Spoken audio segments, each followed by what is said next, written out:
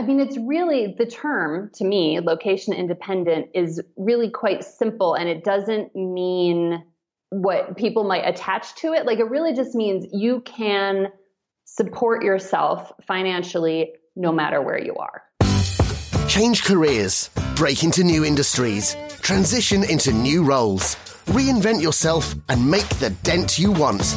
This is the Second Breaks podcast. And now, here's your host and fellow Second Breaker, Lou Blazer. Hello, my friend. Thank you so much for joining me today. This is episode 24 of the Second Breaks podcast, and it is Tuesday, November 7th, as I record this episode. November. Where did this year go, right? So anyway, if this is the first time that you are listening to SBP, welcome. I hope you like it, and I hope that you'd want to subscribe to the show. And if you are a returning listener, thank you so much for coming back. I appreciate you. If you haven't yet, I would love to get your review of the podcast in iTunes.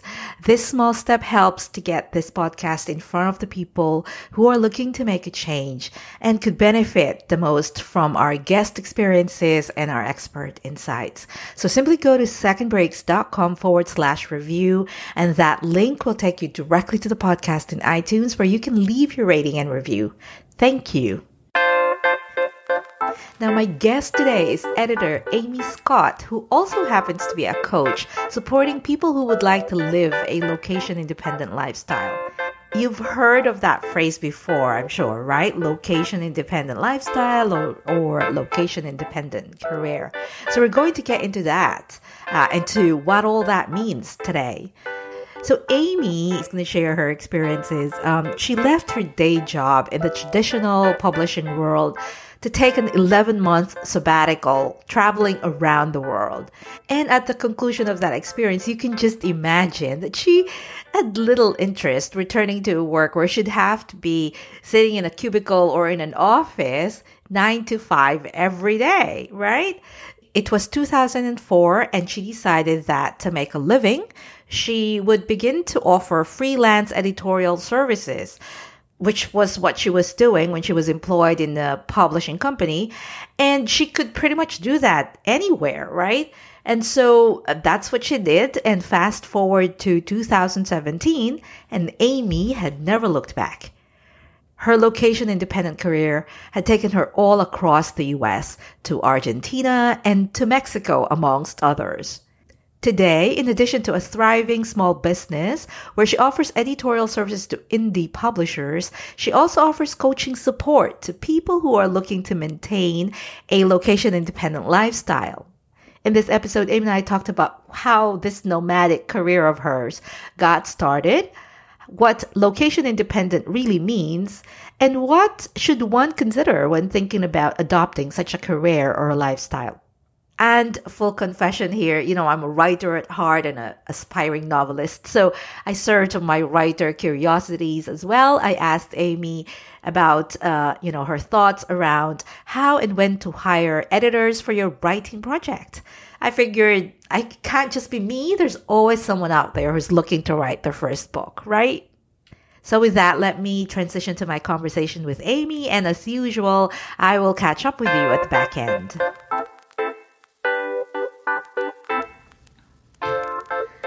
Hi, Amy. Welcome to Second Breaks. Thank you so much for joining me. Thanks for having me. I am always very excited whenever I talk to someone who is somehow even remotely related or involved in the publishing industry, because in my heart, I am still the aspiring novelist. And I've been known to say that if I were to have a do-over, I would convince my parents to allow me to study something that would lead to a publishing career, which you have. And so that's why I'm so excited to talk with you. In fact, you had a career with, the traditional publishing company, corporate offices. kind of thing. And then you decided to leave that a few years ago and start your own Nomad editorial company.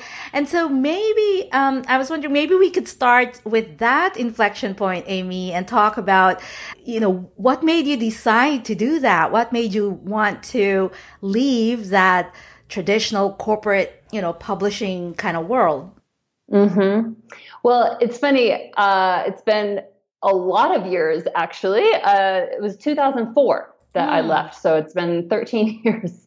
Crazy. So my last publishing job was at a travel publisher, actually, guidebook publishing company. And so I love to travel. I was surrounded by people who love to travel.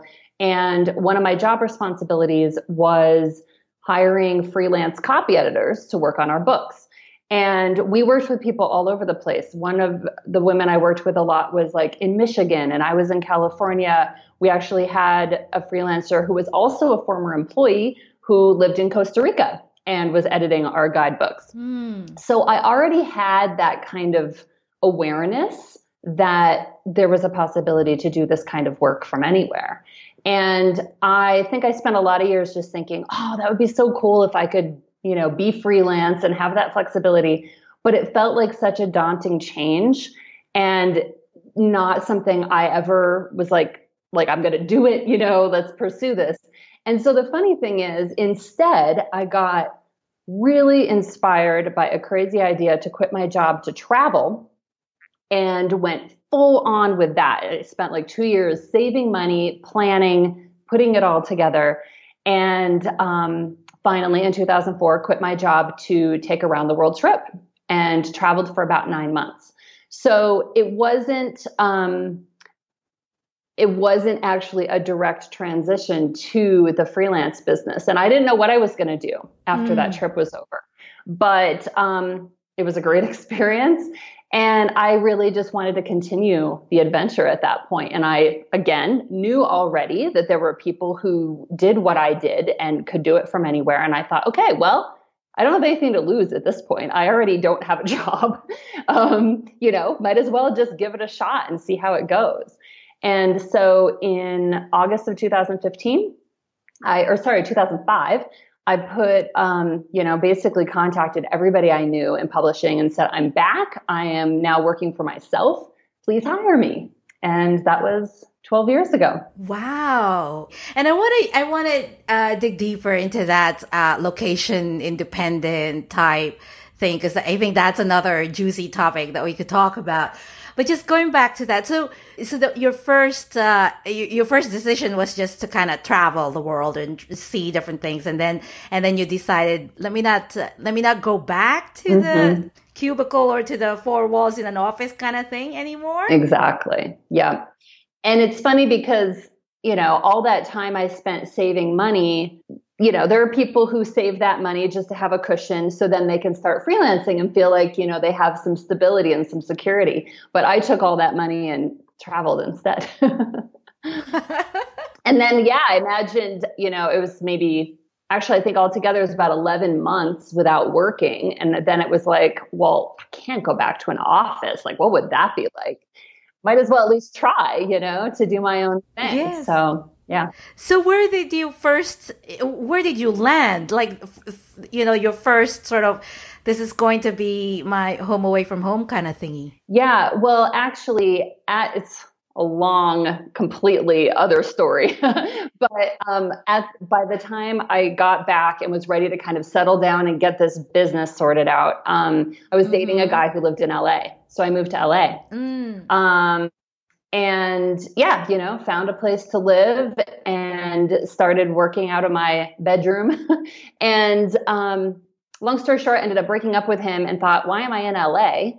So then I did a road trip across the country, working as I went, and landed back on the East Coast where I'm from, and basically started plotting my next move, which ended up being a move to Buenos Aires, Argentina, a couple years later. Yeah. Was that your first it was for real, foray into freelancing or starting your own business? Yeah, 100%. So what were what were the the bigger sort of challenges that you faced initially once you've made that decision to take the leap? Yeah. Well, I think in my case, because I was moving into something that, I already had the skills and I had the contacts. So getting the work wasn't as much of a challenge for me as it sometimes can be for people. For me, it was more kind of setting up the systems and stuff, because I knew that, like I said, I knew that I wanted to be able to take this work with me anywhere. And I was coming from an office, and as many offices are, very paper-based, right? Like we had so much documentation on paper. And when I started, I immediately went to the way I knew how to do things, right? So like I was printing out timesheets for myself. I was printing out style guides for my clients. I remember, and I think part of it too was this kind of like, I'm in business. So I like bought a file cabinet, and like put my files in it. So it was, I just kind of naturally went down that path, and then fairly quickly, luckily, realized that, well, that's not really going to work. I need to find a way to make this have more digital systems and paperless systems so I'll be able to travel. Were you initially contracting with the companies that you used to work with, or were you directly working with writers, with editors, or? Yeah, when I started, because all my contacts were in traditional publishing companies, those were my clients. And as I tried to branch out, I was looking for more of the same kind of work. So very typical freelance situation where, I was on their list of copy editors and proofreaders, and they would contact me about a job and say, okay, here's the job. This is how much it pays. This is how long you have. And I just could say yes or no. Which was fine, but I really when I worked in the office, I had a lot of direct contact with the authors, because I was like, I was the person between the copy editor and the author, and helping the author through the whole process. And I missed that piece of it. I missed the collaboration. Yes. And this was happening, my kind of getting started on my own, really kind of coincidentally tied in with a lot of the developments in self-publishing. And so after a few years, I started to realize, there's all these people who are publishing books themselves. Now it's really easy on Kindle and Amazon and all these things. And so then I thought, I bet if I connect with the right people that I could work directly with those authors, because obviously if you don't work with a publishing company, you have to find your own editor. So then I started a transition to work directly with authors. And that's been, I'd say probably the last 5 years I started to make the shift like 5 or 6 years ago. And now, most of my clients are self-publishing nonfiction books. So now you mentioned you work a lot with indie authors nowadays. What might you say to someone who's looking to work on, their first novel or their first book? Is looking for a traditional publishing deal really all dead now? And should we just be forgetting about that? And should we just be focusing on self-publishing? Well, I don't know if it's maybe a little different for fiction than for nonfiction. I'm obviously more focused on the fiction or the nonfiction side of it, so I can speak to that. But I think that it really depends what you're looking for. Some people, whether they're writing nonfiction or fiction, have just always had that dream of having like the real publishing deal. Yes. And if that's something that you feel strongly about, why not pursue it? And it's also something to look at in terms of your own personal budget, because obviously publishing yourself, you're spending your own money on, designing the book and getting it edited and all of those things. Yes. Also depends the timeline you're on, because self-publishing, you can basically do it as fast as you want, right? You have complete control over the timeline. Whereas most cases in traditional publishing, especially for nonfiction, it's, I'd say, typically a year from the time you sign a contract until the book actually comes out. And maybe plus the time it takes to find the publisher, right? So if you don't want it to take that long, that's definitely something to consider as well. Right. I had a conversation with another editor, Brenda Peregrine. She had talked about how, from a technology perspective, it's a lot easier now for authors to be independently published from, say, compared to, I don't know, 15 years ago, where, the technology and the tools are just a little bit either too difficult or too cost prohibitive to take on by yourself. Yeah, I definitely agree with that. It's easy to handle a lot of it yourself if you want to. And then obviously there's also lots of independent contractors who are available to handle different pieces of the process if you can't or don't want to handle it yourself. Yeah, so you were mentioning something about, independent contractors there's now marketplaces available out there where we could find independent contractors to help us with our written project, yep. Right? With a writing project. I know that one of the things that's really a must for writers is hiring an editor, right? So for someone who is maybe thinking about or in the process of drafting their first book and has never ever hired an editor or worked with an editor before, how should they go about it? Like, when should they be looking? Should they wait until they're done? Should they start looking for someone now? So kind of give us your tips for hiring or looking for your first editor to work with. Sure. So there are a couple different pieces I think it's useful to consider. One is what you think you need support with. Some people get kind of stuck fairly early in the writing process, right? And they maybe need help kind of structuring their ideas, figuring out if they're on the right track. And if that's your situation, you might want to hire someone sooner rather than later.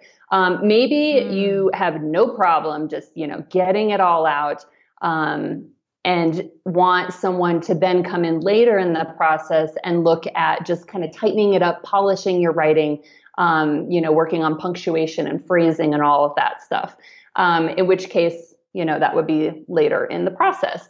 And of course, both of those factors also depend on your budget. If you recognize that maybe you don't have the budget to have someone help with various phases, then you might just want to pick, okay, when am I going to really need some help the most and focus? Because sometimes I work with people providing kind of an earlier or more big picture like manuscript review and feedback, and then they go work on it some more based on my suggestions, and then they come back and we do copy editing.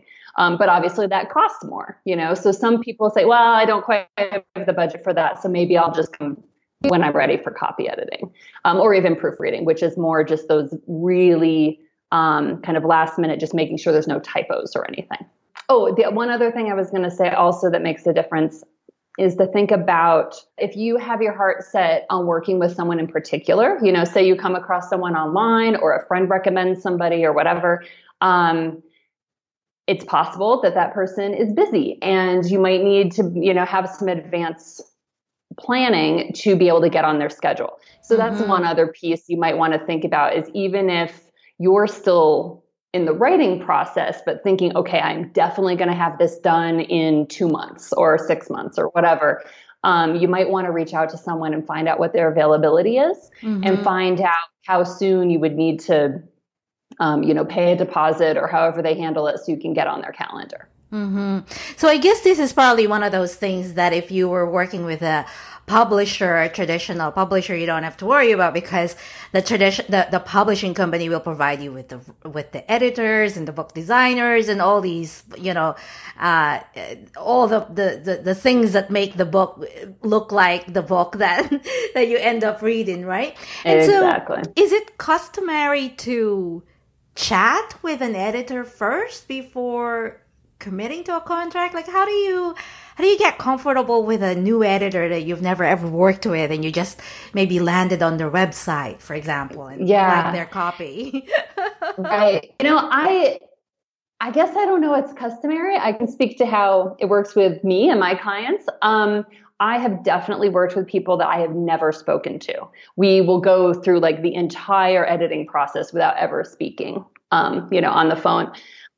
So sometimes people don't feel they need that. And other times, yeah, it's very clear that I'm not going to get hired unless, we hop on the phone. Gotcha. Because they need to have that kind of, get to know each other a little bit. But the piece that I think is super helpful when, you can talk to someone and obviously gives you a sense of their personality and you can ask them questions. But what I recommend people do is ask the editor to do a sample edit on a piece of your own writing. And so there are some editors who will, might have samples on their website or something, but I find everyone's writing is so different. And I think it's really helpful to see what an editor would actually do with your writing, right? And see, oh, wow, okay, that's, these are the kinds of things that they can help address. And you might see things you didn't even realize needed to be addressed. So I offer a free sample edit, and most editors that I'm aware of do.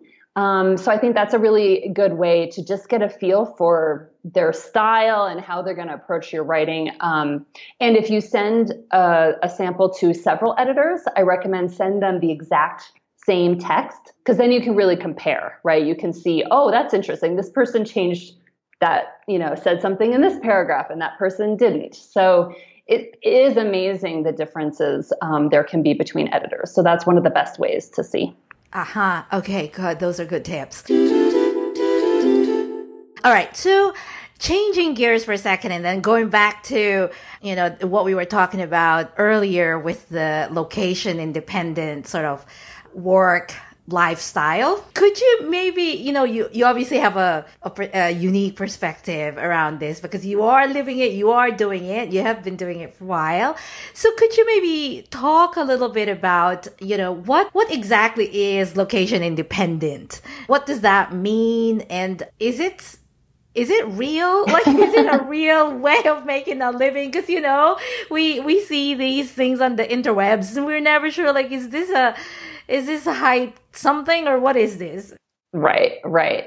Well, there can certainly be hype, in any industry. And I don't think the, make money online world is exempt in any way. But yeah, it's absolutely a thing. Obviously, I'm doing it. And we didn't even talk about that. I had a bit of another career transition that I'm now certified as a coach, and I also help people who want to be location independent.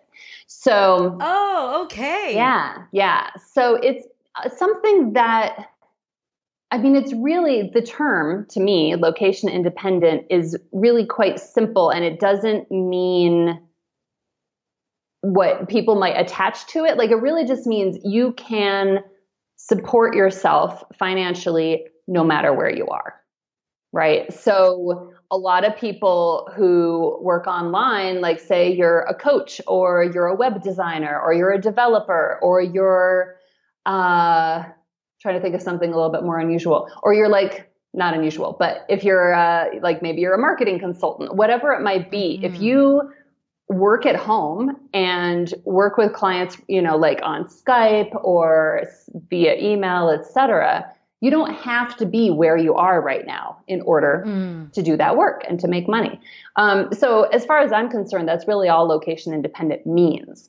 And then that basically gives you the freedom to choose your location. There are some people who are technically location independent, but it doesn't change their life at all, right? Like they like where they live and everything's fine. But I also find it gives you so much flexibility. That's really what I like about it. And you can really make it what you want it to be. I know people who, for example, say they have a spouse who, their work takes them all over the place, or maybe their spouse is in the military, or maybe they just, have to move frequently. Well, if you, as the other partner has work that you can do from anywhere, then that's not going to affect you. You're not going to have to look for a new job or start over every time you have to change locations for your partner's job. I've also had situations where, like my parents moved a couple years ago, and there was obviously, 30 years in the same house. So there was a lot to handle to downsize and move them a couple states away. And I was able to be there for I think I was there probably at least a month, helping like sell stuff and pack up and get organized. But I kept working at the same time. Right. You didn't have to take vacation days or something like that to do that. Right. Exactly. Yeah. And so I like to point out that, yes, I travel a lot. I've lived in other countries. But that it doesn't have to mean that, right? It can really be whatever you want it to be. Thank you for that, because I think the sexy notion of location independent that people who are in traditional corporate walled offices and cubicles. Yeah. Is this idea that they work on the beach, by the beach, near the beach, or they travel and work in Fiji or Thailand or, Costa Rica but to your point, it just means that you are not tied to a particular location or an office that you have to go to every day.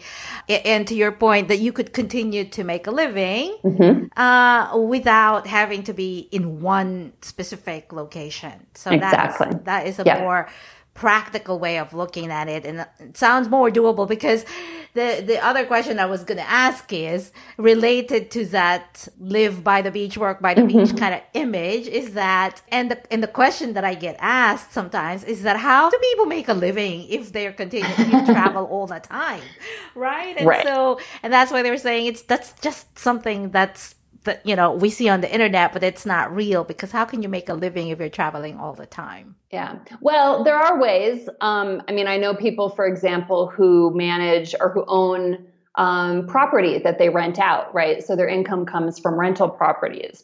Or there are people who create online products that they then sell via the internet that don't, there's definitely different, what's the word? Kind of, there's variations in how much of your hands-on attention something needs. Yeah. And I also like to have a variety of income streams, right? So now I have my editing, I have, which is the most hands-on, and then I have coaching, and then I have some online courses. I have a rental property in Buenos Aires. So there's, money coming in from a lot of different places. And so, for a lot of people, the ideal scenario is to have some ways that you still have money coming in, even if you don't have the time to sit down at your desk every single day. But yes, there is a lot of hype out there around all of that. And it's definitely not something that happens overnight. It can take a long time to really set everything up. And so you do have something that runs that way. Yeah. Right. And so if you were talking to someone who, or coaching someone or who is perhaps working in a traditional office situation with where they're tied to that location, and there's probably not there's no opportunity to telecommute, right? Right. So it's a situation where they have to be in the office 8 to 6 as it goes these days. So where should they start? Like if they're thinking of, pursuing this or exploring if this is something for them, where could they start, or how should they go about it without, I guess the dip the toes type of situation to see if they're even gonna like that sort of lifestyle? Well, I think there's two pieces of it. There's the lifestyle in terms of, traveling and things like that. And then there's the lifestyle in terms of working for yourself, which, can have the same challenges no matter where you are, and how much you're traveling or not. So I think that's really the first thing to look at is, are you the kind of person who is, motivated enough, focused enough that you can actually be at home by yourself, be at home, wherever home might be, right? And get work done. Because I know there are people who struggle with that. Exactly. Yeah. That you're not gonna watch Netflix all day long. Exactly. Yeah, and it's definitely, there's so many competing priorities and opportunities when you're at home, and for me, it's always been useful just to remind myself that, at some point, if I stop working, like the money's going to run out, right? Like, yes. Yeah. And for me, that keeps me motivated. Even if like on a given afternoon, it can be maybe a challenge to like really sit down and get to work. But, in the big picture, I'm motivated to make this work because I want to continue this lifestyle. I don't want to go back to an office. I'm like, this has to work one way or another.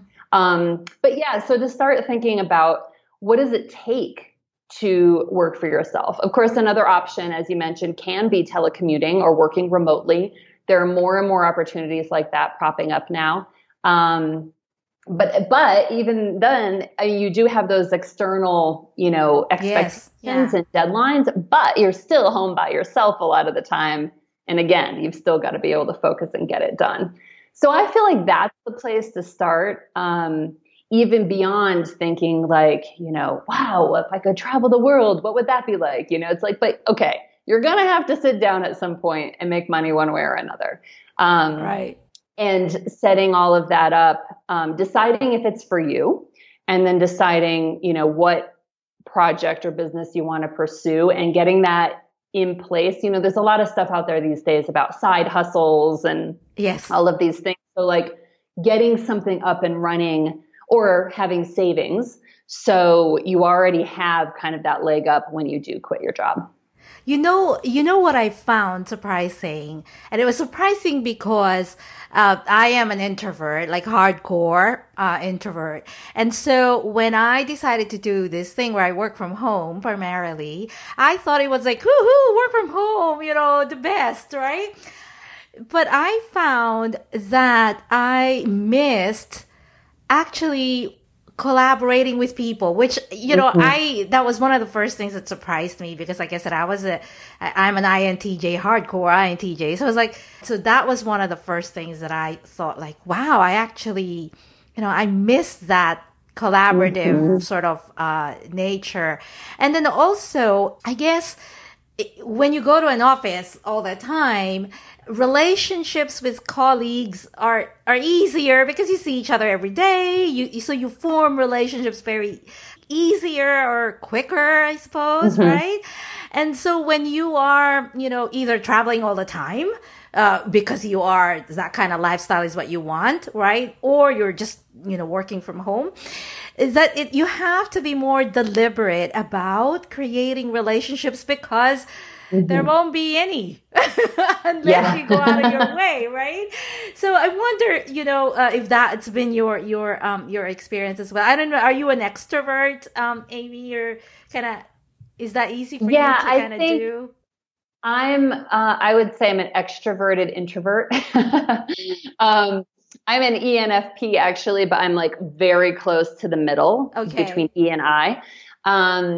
So yeah, it doesn't faze me at all to spend, all day at home by myself or with my husband, as the case may be. He also works at home.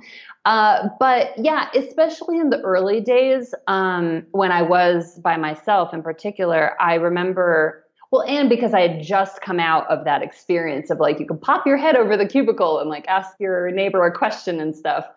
And so I actually reached out to, a fellow editor who was also freelancing at the time, and then another friend who was a web developer, but also freelance. And we had this was, years ago. So, we were using like Yahoo or MSN or some kind of chat, and so we just would check in with each other throughout the day. Or if I had a question about editing, I would ping my editor friend. And that replaced a bit of that feeling. I mean, obviously it's not the same as in person, but I think that kind of thing can be really helpful. And of course, now there's so many other tools that you can use to stay connected. And then there's also co-working spaces. There's, networking groups and meetups and things like that, or even just going to a coffee shop, which I do sometimes, just to, get out of the house and have some human interaction. But yeah, it's kind of finding what works for you. Or even just making a point, some people don't want to have lots of phone calls and they're much happier just, like being on their computer and doing their work. And, other people, they feel like they could use some more of that interaction. And so you can set up your work in a way that you do more calls and you have more interaction with people throughout the day. Yeah. Sometimes I find myself like I just work in a cafe or the public library just so that there are other people walking around me. Yeah. Totally. And just to get out of the house, because Yes. like I didn't leave the house for at least 2 days this week. And then I'm like, I should probably go out and get some air. Exactly. Did I read somewhere, Amy, that you're either about to launch or you've just launched some kind of a community for independent, location independent people? Yeah, so it started out, I have a Facebook group, which I've had for about 5 years. That's free for anybody to join. And then I've done a couple courses over the years, and I decided that so many of the questions that people have and the connections that they want to make, it's really like just kind of real time, like whatever they're struggling with in the moment, instead of, like going through modules in a course on a specific timeline or something. So yeah, we're kind of in the startup charter phase of this community that, is for people who, the way I'm kind of phrasing it is that, you want to take your life and business on the road. Although actually, now that I think about it, it's not quite that, because as we said, you don't necessarily have to go anywhere. But it's more focused on the lifestyle piece and a little less on, like the business piece of it. Because obviously a lot of the questions about running a business are the same for everybody, whether you're traveling or not. And so my community is more focused on, talking about like, should I have a home base or not? And, do I need a visa to go to whatever country? And, how am I going to focus on my business goals and travel at the same time, or things like that. So yeah, it's going great so far. Gotcha.